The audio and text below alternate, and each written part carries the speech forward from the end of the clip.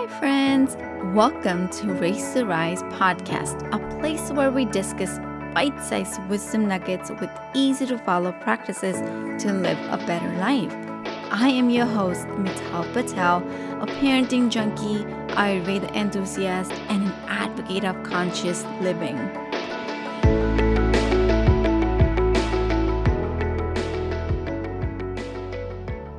Last week, I had an amazing opportunity to work with one of my mentors on, how can I serve more parents? How can I, impact more parents? And while we were doing the exercises and it was like a live event, 5 hours a day for 3 days. And it was such it had a momentum, and it was a great to work with mentor on one-on-one as well as, with the intimate group of entrepreneurs. So it was an amazing opportunity.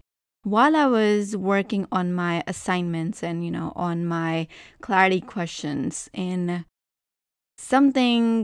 it was about the pain points of the parents that I want to work with and whatnot. I was doing exercise and I was trying to write this sentence, and I was kept on typing and, sharing all my thoughts and why I want to do it, whatnot. And in that one of the exercises, I had a light bulb moment where I actually unmuted myself and I asked my mentor, can I share something? I just had an aha moment. And she goes like, sure. And I said, because the way I work, the way my mind works is like, I have to, if I talk it out and hear myself, it makes more sense to me. And so when I was telling them the aha moment, I didn't realize how important this one piece of information that I neglected. I just didn't pay attention that's what I'm trying to, share with parents. And so today I want to share that one piece of that aha moment that I had during my conversation with my mentor. And it was about effective communication. Yes, I said yes, that's the missing link. Because I believe that as parents, we have an incredible role, an opportunity, and we have a huge purpose in our life. A meaningful relationship is a parent-child relationship, right? We're here because our kids are watching us and, they're looking up to us. We are the first role model for them. And so of course, it gives us a huge pressure, but at the same time, it's like, I get to do this, right? It's that feeling that I get to, impact my child. I get to work with the little human being. I get to influence his inner world. I get to give him inner voice. And when we look at from that perspective, I get to do this. I get to communicate with my kids. I get to cook for them. I get to drop them to school. When you change that phrase, it gives us a huge, it gives us a meaning and it gives us a fulfillment. And so, but in all of that, there is this one piece, there is this link, and it's effective communication. If the communication goes wrong, it just takes a huge turn. And so, because we parents have a challenging leadership role, we really need to work on our communication.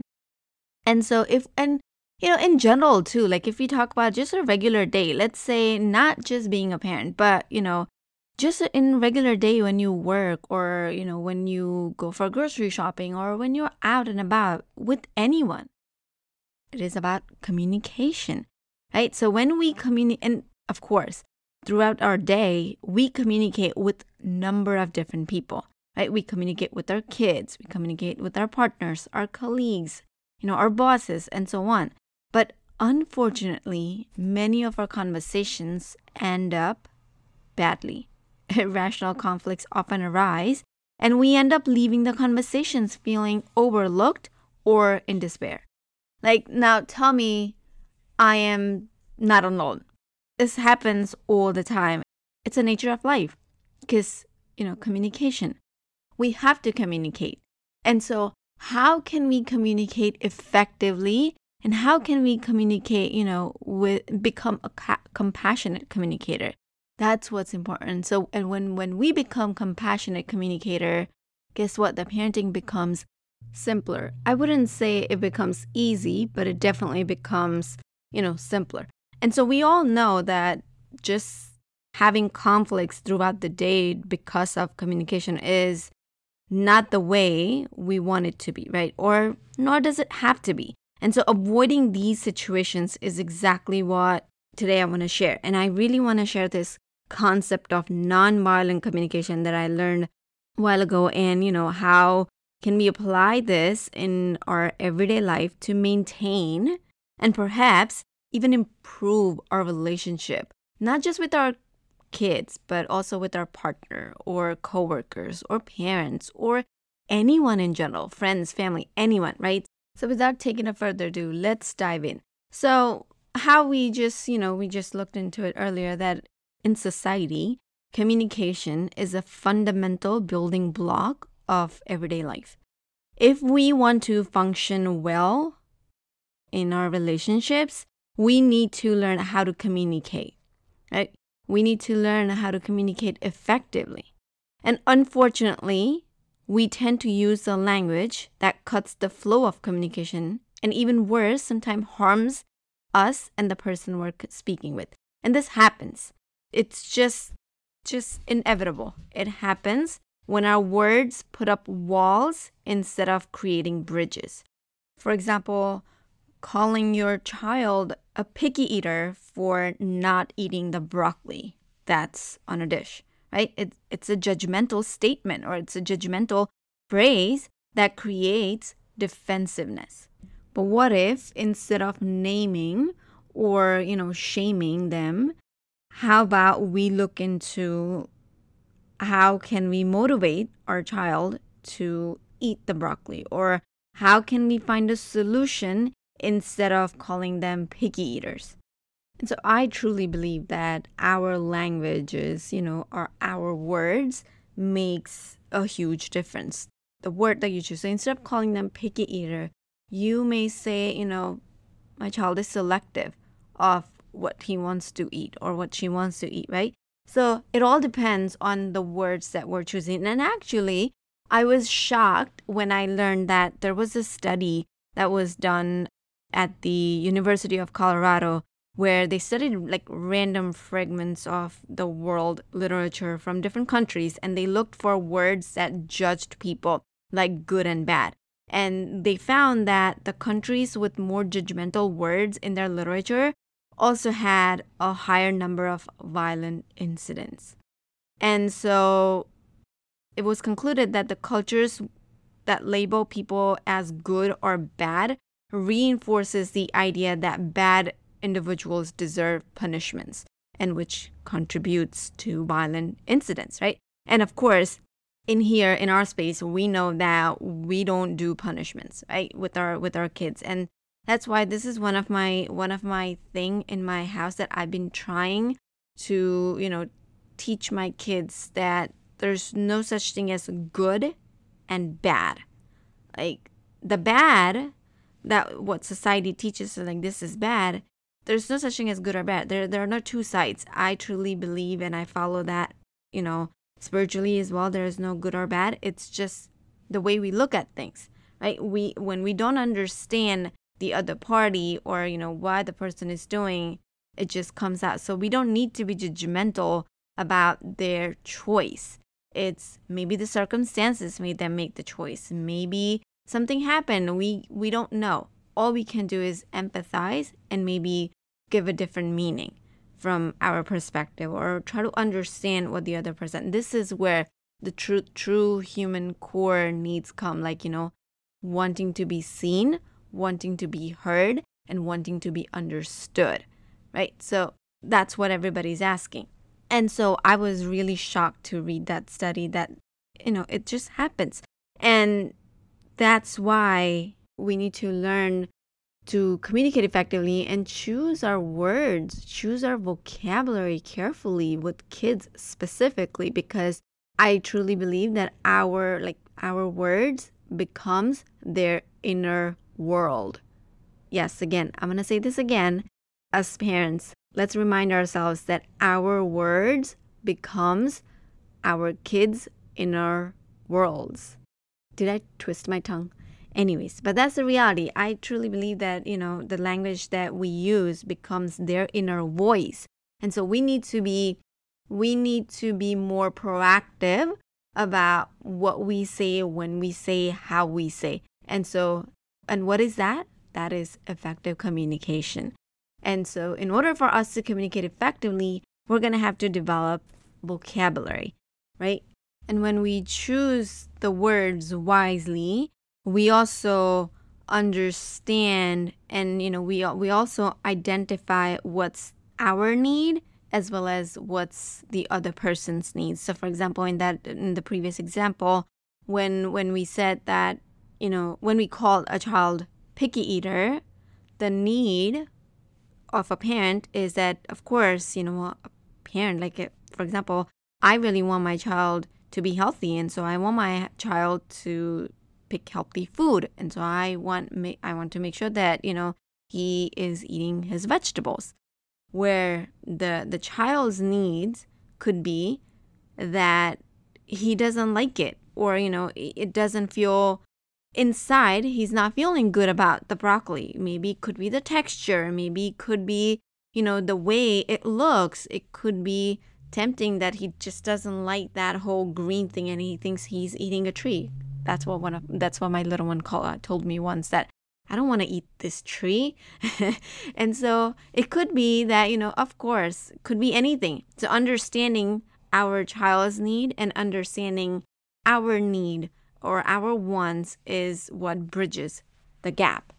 And we can only bridge this gap if we allow our kids to express their needs, express their emotions, right? And of course, expressing emotions is never straightforward, especially when they're negative. And it just doesn't come natural to us. And since it doesn't come natural to us, I'm going to share this one tool that, the powerful method that I learned, and it's been working great with my kids. It's called nonviolent communication.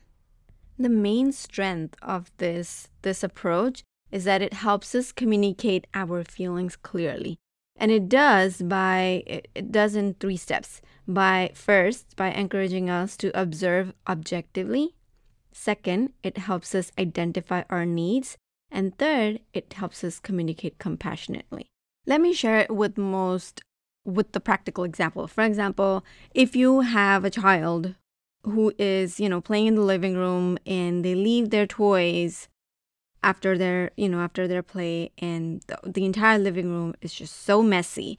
And what you have to do is every day, over and over, yell at them to clean them up, or, just scream at them and remind them over and over. And of course, you don't want to do this. So simply use this nonviolent communication strategy. So first, what we're going to do is, because this happens in my house all the time, and so I have tried and tested this approach, and it works. So first, what you do is you start by simply observing the situation. Yes. Okay, what's happening is my child is playing, and he's got all the toys out in the living room, and the living room is so messy and it's not organized. Okay, that's what's happening. Next, try to sense how you're feeling when you observe the situation. So, are you scared for your child's safety? Or are you angry that you have to repeat yourself over and over? Or are you frustrated that you will have to end up cleaning this? Or what is it? What are you feeling? And once you identify that, once you question yourself and once you identify that, you might realize that you're frustrated and irritated, and you now know the need to, identify the needs that emerge from these feelings. For example, the need from the feeling could be that your need might be that you like to have an organized living room, an organized, toy baskets. But before you say anything to your child, and, before you just abruptly of course, get mad or yell at them. Think about how can you influence your child to help you make your life better, but also without hurting them, without shaming them, without blaming them, right? How can we do this? So when you're ready, from an honest and clear and compassionate request, go to them. Initially, what I used to do is I used to write it down. That what am I going to say, right? Because sometimes it's just so hard. So take a break, observe it, take a break, identify your feelings, identify your needs. And then the third step is you communicate with compassion, right? So how can you make that compassionate request? For example, hey, Anai, when I see your toys in the living room all over, I feel so frustrated because I really like to, it hurts my eyes. I like to see everything. I like to see your toys organized. So how can we make this possible? And, just leave it at it. Just wait. What you get in response is going to be magical. So today, I really want you to try this, whether it's the messy living room, messy bedroom, messy kitchen, or whether it's about, not getting them ready on time, not getting up early in the morning now that school's all started and, the new school year, not doing their homework on time, whatever it is. Use these 3 steps of non-violent communication. So what are these 3 steps again? First, we're going to observe the situation. Second, we're going to identify our needs. And third, we're going to communicate with compassion. So try it out with your kids at home. You can try this out with your coworker at work, with your boss, with your partner, anyone. Try it out and let me know how you're handling this. DM me on Instagram, message me on Facebook at Rise with Mittal. You can email me at risewithmittal@gmail.com. You can simply leave a review on this podcast. I would love, love, love to know how your communications is going and how you're putting this into practice. That's it for this week's episode of Race to Rise. Be sure to sign up to our email list at risewithmittal.com and join us again next time for more wisdom about life, kids, and everything in between. I am Mittal Patel, wishing you happy raising and rising.